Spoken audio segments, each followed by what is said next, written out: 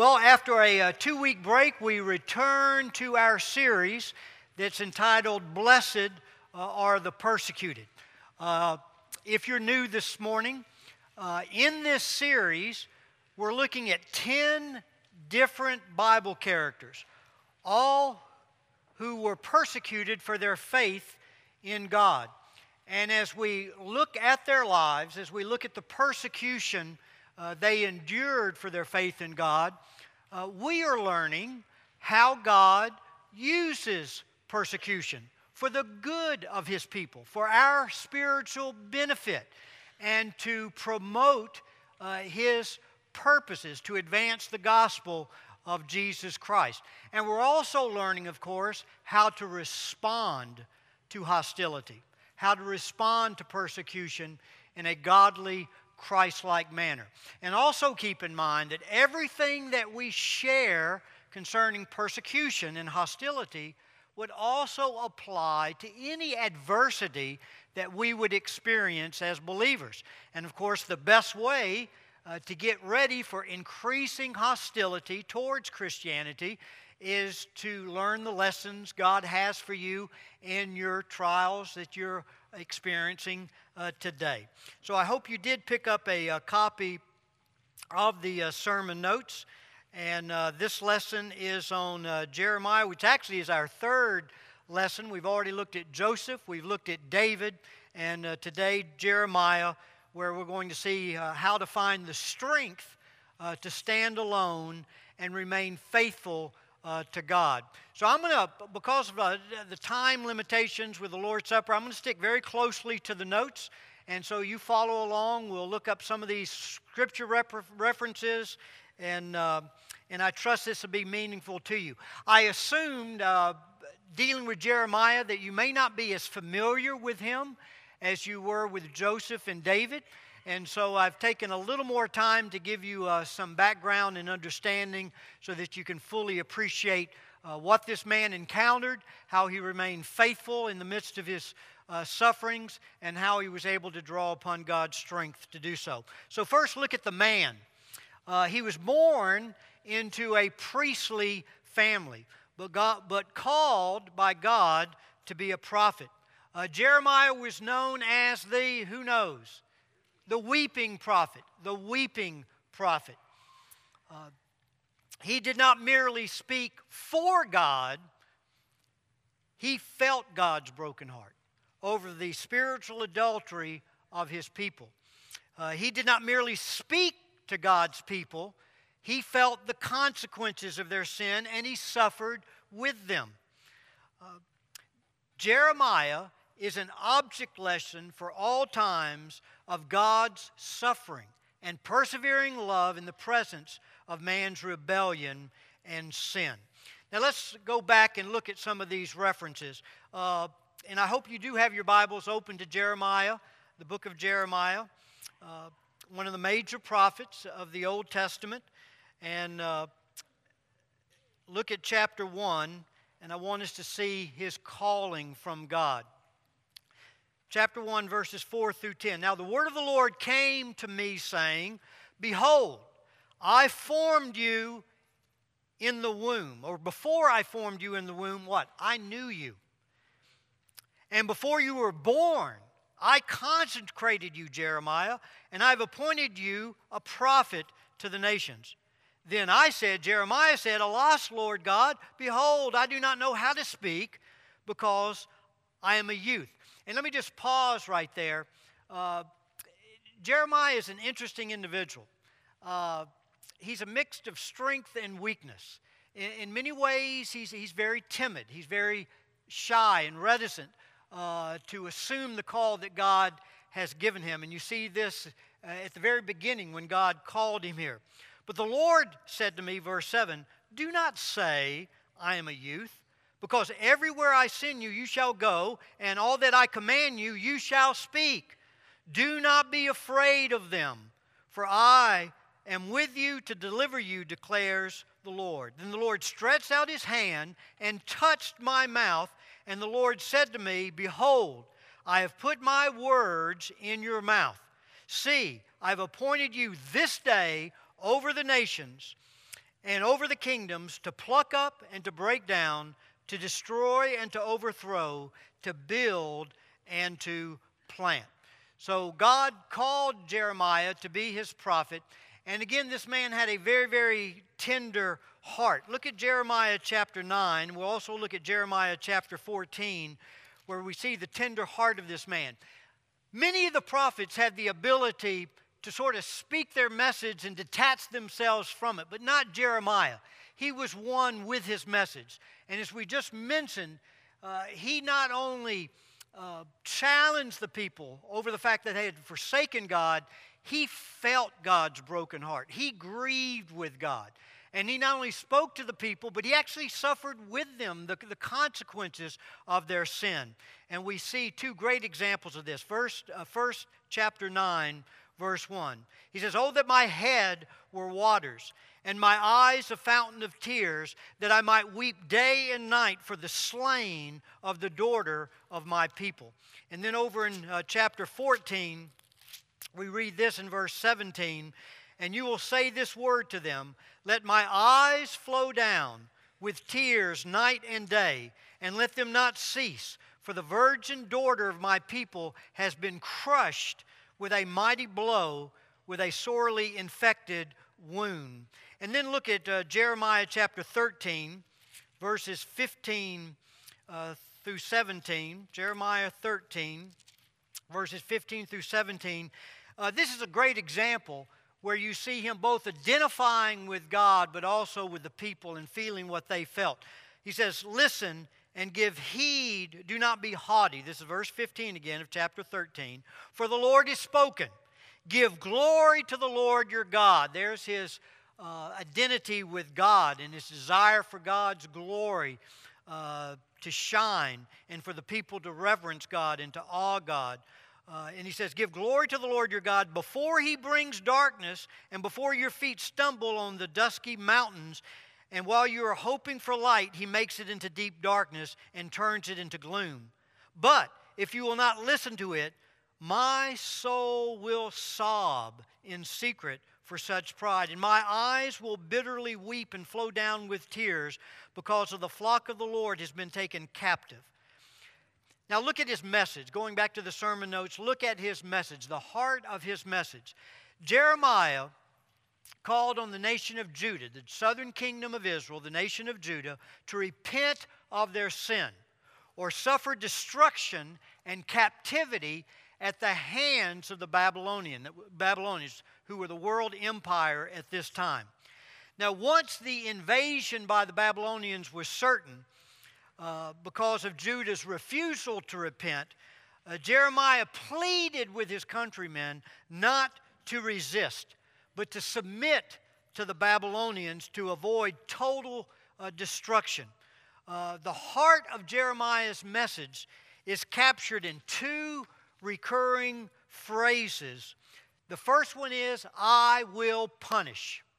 This is a recurring phrase throughout the book. God says, "I will punish you because of your sin for forsaking me."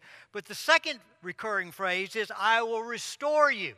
So those are the two recurring phrases that sort of capture the heart of his message. Yes, God would punish his people, but he eventually would restore. That though God would severely wound his people for their sin, the last word would not be the demise of God's people, but the healing of God's people through his love. Look at Jeremiah chapter 30. Good example of this, Jeremiah chapter 30. And in this passage, you'll see both this concept of God punishing his people, chastising his people for their sin, but also with the promise to eventually restore them. Beginning at verse 11, he says, "For I am with you, declares the Lord, to save you. For I will destroy completely all the nations where I have scattered you. Only I will not destroy you completely, but I will chasten you justly, and will by no means leave you unpunished. For thus says the Lord, your wound is incurable, and your injury is serious.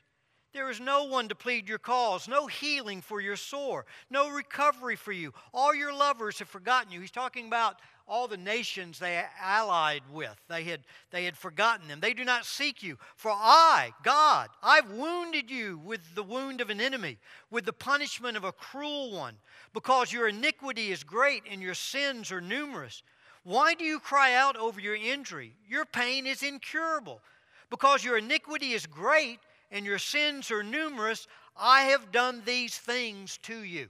So there's that element of punishment. But notice now the shift to this idea of restoration. Verse 16, therefore all who devour you shall be devoured, and all your adversaries, every one of them shall go into captivity. And those who plunder you shall be for plunder, and all who prey upon you I will give for prey. For I will restore you to health, and I will heal you of your wounds, declares the Lord, because they have called you an outcast, saying, it is Zion, no one cares for you. Now look at Jeremiah's ministry. Look at his ministry. Jeremiah was born during the reign of Manasseh, the most wicked of Judah's kings. Let me just pause right there. You might remember he had the longest reign of any king of Judah. He literally turned the temple into a house of idolatry, a house of prostitution, where there are many acts of sexual perversion that were committed there.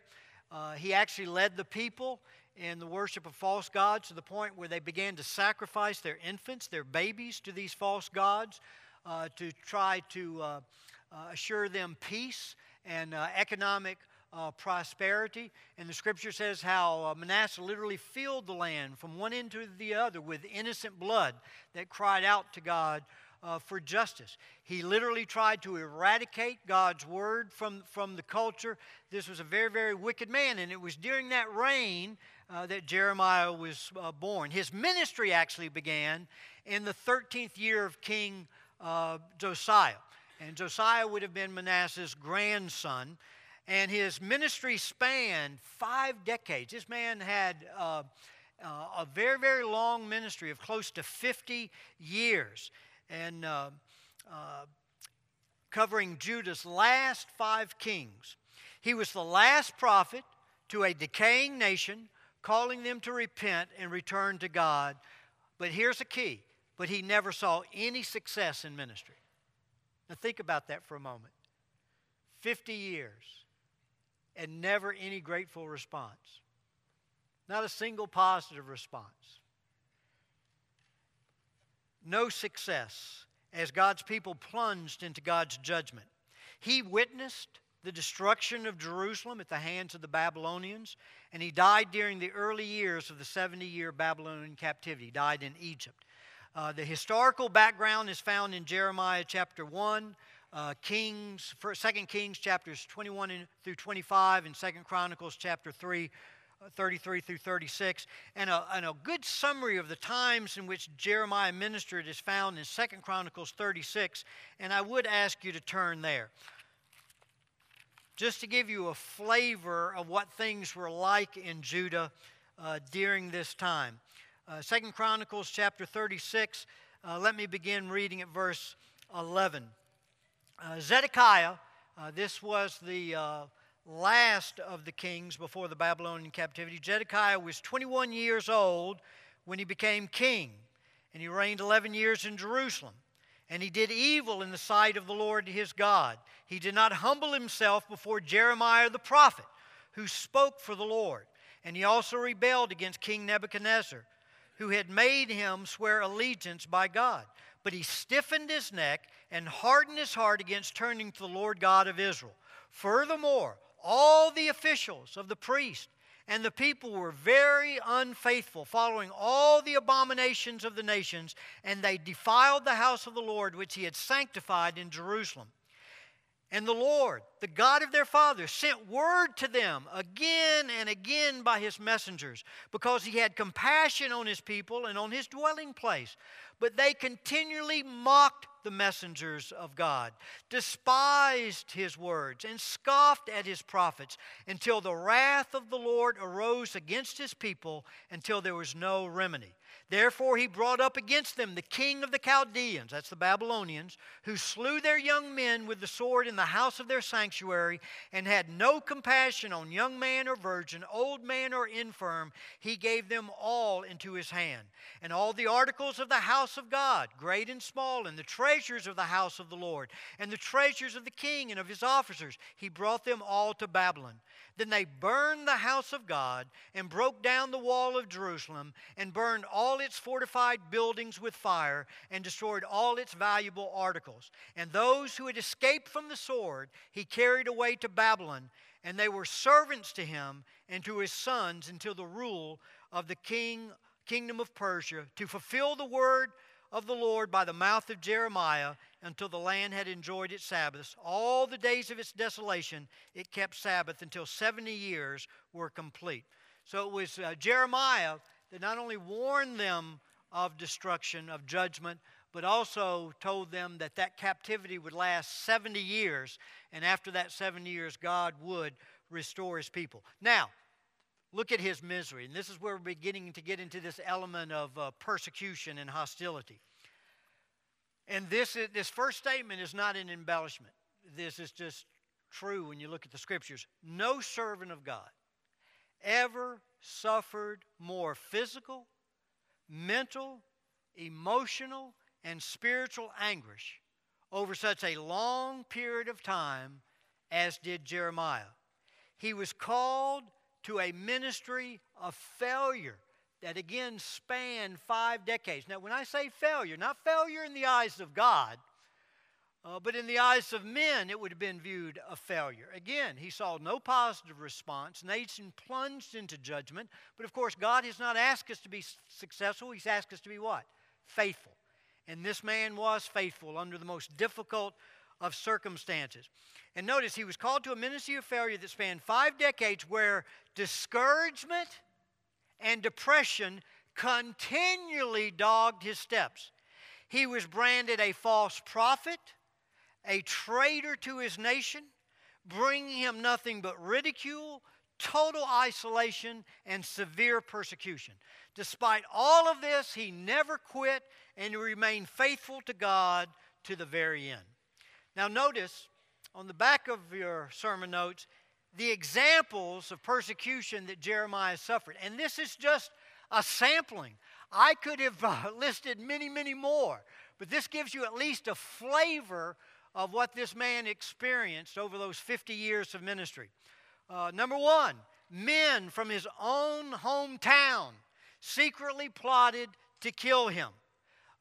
Second, his family betrays him. His own flesh and blood betrays him and seeks to do him in. Third, he is beaten.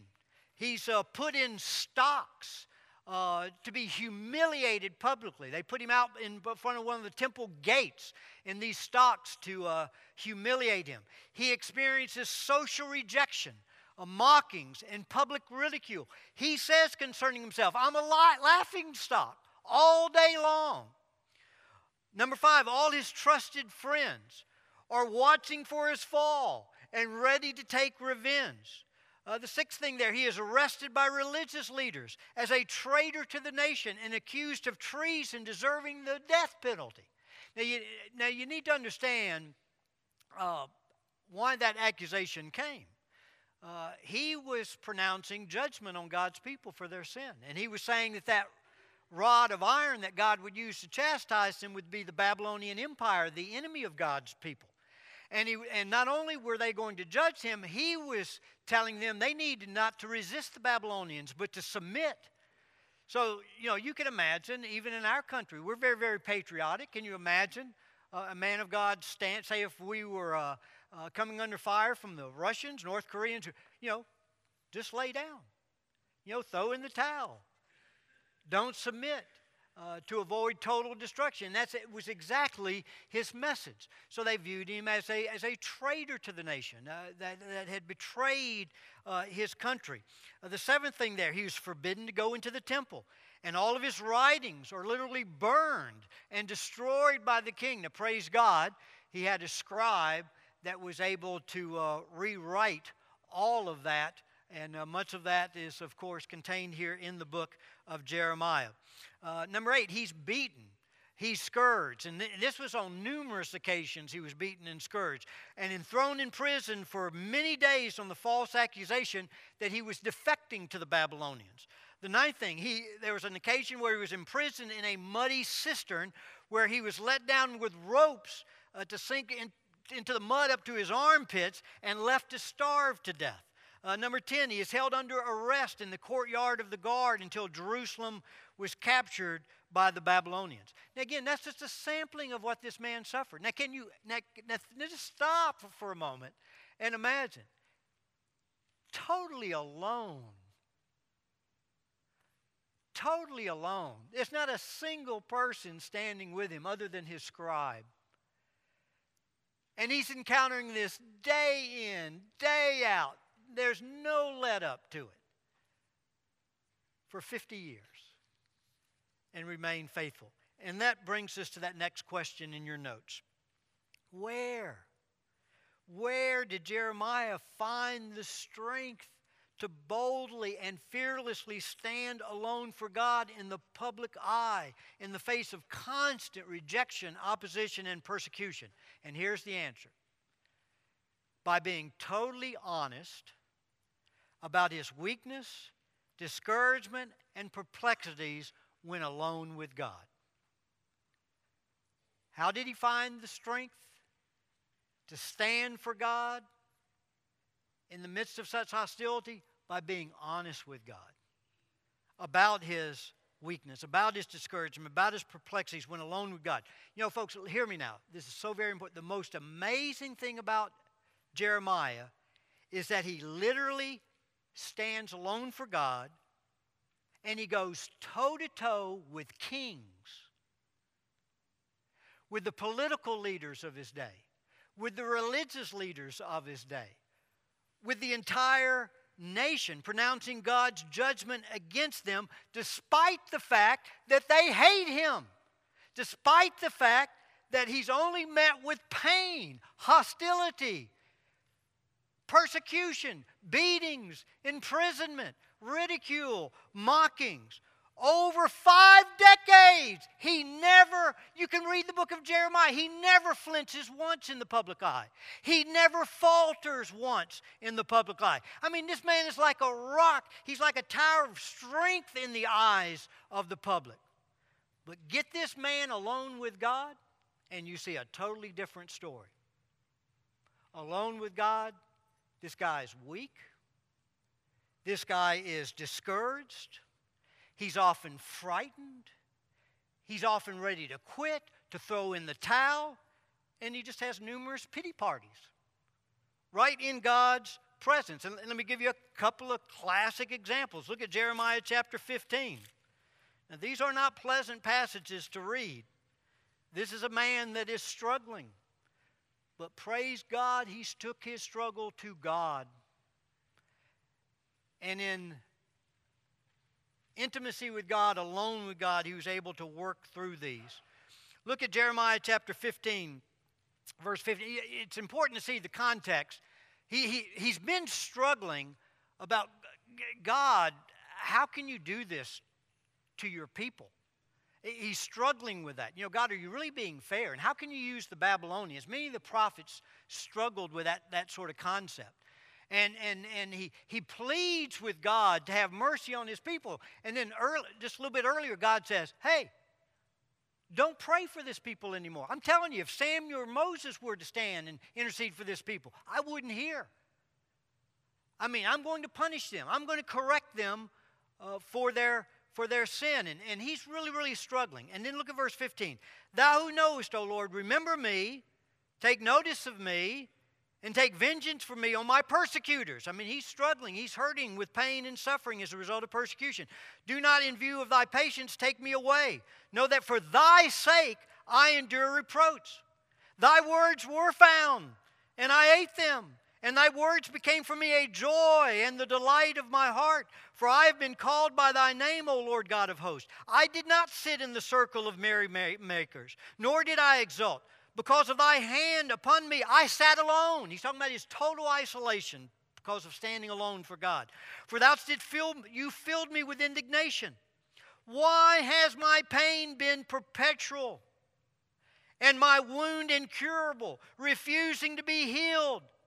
Wilt thou indeed be to me like a deceptive stream with water that is unreliable? Notice he's accusing God of this. He's saying, God, it looks to me you've been deceptive. It looks like to me you've lied to me. You've deceived me. I mean, you called me into this, and I entered this ministry with gusto to serve you, and all I get is pain. All I get is persecution. All I get is isolation. All I get is rejection. All I get is mocking. I don't know if I can take this any longer. You know, I think you tricked me in this whole thing. Therefore, thus says the Lord. Notice what he says to his servant. If you return, then I'll restore you. In other words, he's giving him a warning. He said, Jeremiah, I called you, and I'm going to be faithful to you. And I told you I would watch over you, not to fear, to proclaim my word. But right now, you need to have a personal gut check. You need to return so that I can restore you. Before me, you will stand. Before me, you will stand. And if you extract the precious from the worthless, you will become my spokesman. They, for their part, may turn to you, but as for you, you must not turn to them.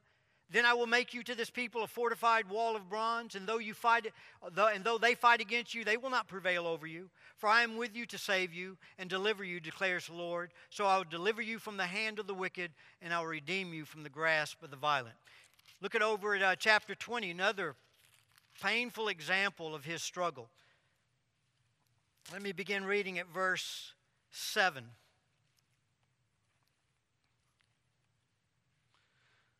O Lord, thou hast deceived me, and I was deceived. Thou hast overcome me and prevailed. I have become a laughingstock all day long. Everyone mocks me. For each time I speak, I cry aloud. I proclaim violence and destruction. Because for me, the word of the Lord has resulted in reproach and derision all day long. But if I say, I will not remember him, or speak any more in his name, then in my heart it becomes like a burning fire, shut up in my bones, and I'm weary of holding it in, and I cannot endure it. You hear what he's saying is? He said, I just feel trapped. You know, this is painful. I don't like this ministry. Again, he's struggling. You know, you sort of seem to trick me into this. And yeah, I feel like just shutting up and just finding a hole and climbing up in it. But your words burn in me. I'm trapped. I got to speak. You know, it's either way, it's like I lose, and there's nothing but pain. And then he goes, verse 10, for I've been the whispering of many, terror on every side. Denounce him, yes, let us denounce him. All my trusted friends watching for my fall say, perhaps he will be deceived so that we may prevail against him and take our revenge on him. But the Lord is with me like a dread champion. Therefore my persecutors will stumble and not prevail. They will utterly be ashamed because they have failed. With an everlasting disgrace they will not be forgotten. Yet, O Lord of hosts, thou who dost test the righteous, who sees the mind and the heart, let me see thy vengeance on them. For to thee I have set forth my cause. Sing to the Lord, praise to the Lord. For he has delivered the soul of the needy one from the hand of evildoers. And then notice verse 14. I mean, it's like this guy's a schizo, you know. He just bounces here. Cursed be the day when I was born. Let the day not be blessed when my mother bore me. Cursed be the man who brought the news to my father, saying, a baby boy has been born to you, and made him very happy. But let that man be like the cities which the Lord overthrew without relenting. And let him hear an outcry in the morning and a shout of alarm at noon, because he did not kill me before birth, so that my mother would have been my grave, and her womb ever pregnant. Why did I ever come forth from the womb to look on trouble and sorrow, so that my days have been spent in shame? That's pretty raw, isn't it? He's a great man of God. Never faltered in the public eye. But get him alone with God, and you see his weakness. You see his fears, timidity, his discouragement. And that next statement in your sermon notes is a key here. By removing all human support and surrounding him with enemies, God had thrown Jeremiah completely upon himself, to the point the prophet literally had no one left to cry to or to lean on but God. God used the persecution to drive Jeremiah to God's Word and a life of prayer in which all of his pain, all of his perplexities formed an indissoluble link between the prophet's soul and God. You know, I told you at the beginning of this series, always be looking for those common denominators. And did not we see the same thing with Joseph and David? Joseph, 13 long years of suffering, most of those years imprisoned as he's isolated with God. David, remember David? Becomes a fugitive on the run. And in absolute defeat crush, he crawls into that cave of Adullam in the Judean wilderness, a broken man. And you see this common denominator in all of God's saints, how he takes them through difficulty, takes them through adversity, removing all the crutches, removing all the supports, so that they have no one to cry to, no one to look to but him. And it's in that relationship with God, in intimacy with God, that they resolve their pain, they resolve their perplexities, and God's strength is made perfect in their weakness, in their human frailty. Now, as we go to the Lord's Supper, just to quickly conclude, it's no surprise, as you see there in your sermon notes, that Jeremiah became a man with great faith in God, with a confident hope in God, in the assurance of God's love. A man of great faith in God, confident hope in God, and assurance of God's love. And I don't have the time now, but later I would encourage you to look up those references that show you where the source of his faith, where the source of his hope, where the source of his love was. But folks, let me ask you a question as we go to the Lord's Supper. Where do we find faith today? Where do we find hope today to continue to go forward, to remain true to God, even when life is difficult and we're ready to throw in the towel? Where do we find love today? An unfailing love. And the answer is by looking to Jesus. Looking to Jesus. The one who bore the penalty of our sin, canceled out our sin debt, rose again, who's alive, who's forgiven us of all of our sin, to be remembered no more, so that we can be totally honest with God. We can be totally transparent with God about our sin, our failure, our struggles, knowing because Jesus already took the penalty, He bore God's wrath, we can find mercy. As we're transparent, as we're honest. Exactly what we see in Jeremiah's life. As he was transparent, as he was honest, as he didn't try to cover up, hide, but just exposed himself for the sinner he was, for the weak man that he was, the frightened man, discouraged man that he was. That's when God came in and gave him a power that Jeremiah couldn't have apart from God. And that's going to be the key in your life. As you learn not to have a pity party alone or complain and criticize. No, take that pity party to God. Take your complaint, take your struggle, take your fear, your failure, discouragement to God. And in God's presence, through the faith in Him, through hope in Him, through His love, you'll see those things resolved. And like Jeremiah, you'll find the strength to stand alone. Amen? Bow with me in prayer. And as I pray, men, I'll ask you to go ahead and begin taking your places for communion. Father, we thank you for this amazing, brief little lesson on the prophet Jeremiah. And Lord, we see that his secret was not found in his strength, not in his ability, not in his willingness, but the secret was found in your ability, in your weakness. In your strength. And I thank you that we see here how your strength was perfected in his weakness, and we trust that we'll know your strength perfected in our weakness. And Lord, we thank you that we can know that because we have put our faith in Jesus. And through our faith in Jesus, we have literally been grafted into Jesus. He is the vine, we're the branches. And we can know that flow of the sap of the Holy Spirit into our weak branches, into our fearful branches, failing branches, to provide health, strength, grace, that Christ's life would be reproduced in and through us, that others would find nourishment. So, Lord, as we partake in the Lord's Supper today, we rejoice in our Savior, in our Lord. We rejoice in His death, His burial, His resurrection. We rejoice in the fact that we are one with Him.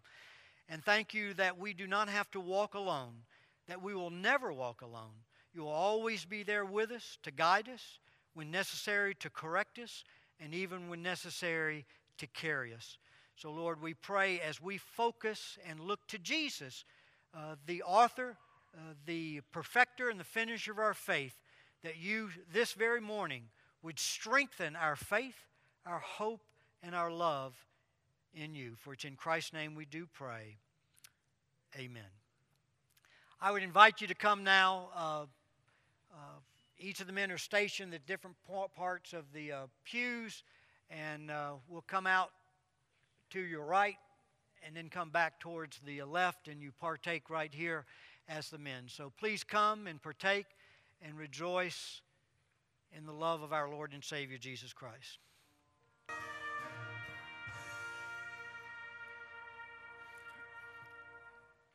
As our elders and deacons are being served, let me read you one of the passages that you see there in your notes, the one related to hope out of the book of Lamentations. I don't know if you're familiar with the book of Lamentations, but it was written by Jeremiah. It was written after the destruction of Jerusalem. And you need to picture the scene. This man has been ministering for close to 50 years, warning God's people of judgment, letting them know that it could be averted if they would just turn to God in repentance and know His grace. But they failed to repent. And so here this man is, and he's seeing the devastation. He's seeing bodies strewn throughout the streets that have been slain by the Babylonians. And Lamentations is the eulogy he wrote. It's a funeral eulogy over the city of Jerusalem and God's people. It's the most depressing book in the entire Bible. But right in the middle of the book is this wonderful, wonderful jewel of hope.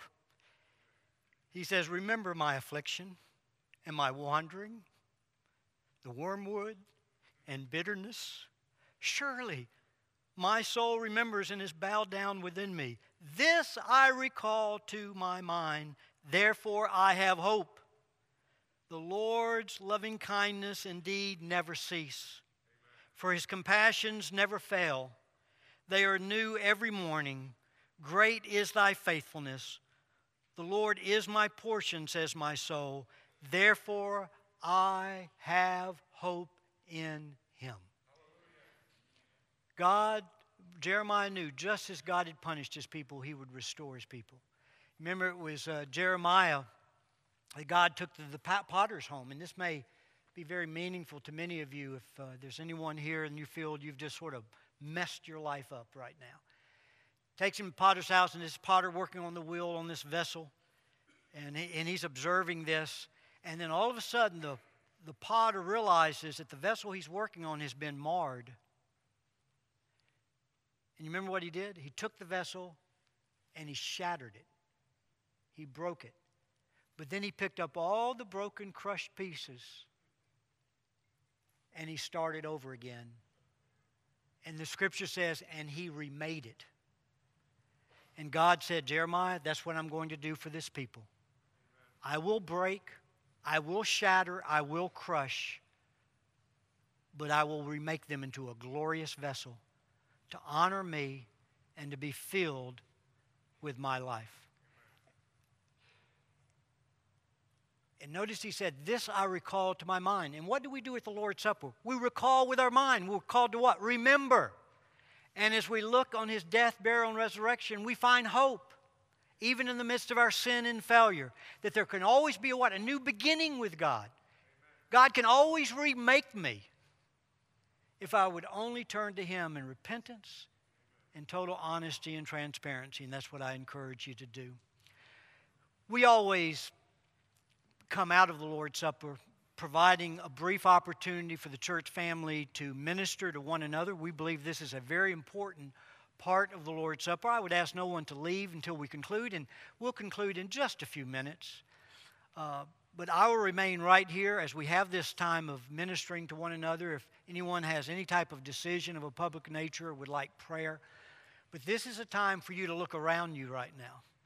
And as we've known God's grace, to give God's grace to one another, to provide encouragement to one another, to show love for one another. And so right now I'll give you the freedom to move about to do exactly that. You may want to remain right where you're seated. Just continue to reflect on the truth. Continue to pray. Continue to worship. And then we'll conclude the service just in about 3 or 4 minutes. So God bless you. And you now minister to one another and show one another the love that you've received in Jesus. Amen.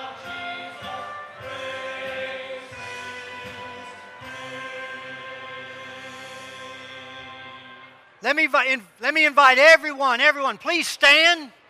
Please stand, and let's close the service by singing together the last verse of this great hymn, and then trust to see the children and youth back at 5:30, the adults over in Peacock Hall at 6 as I will be teaching. So let's worship Him and praise Him for His wonderful grace as we close the service.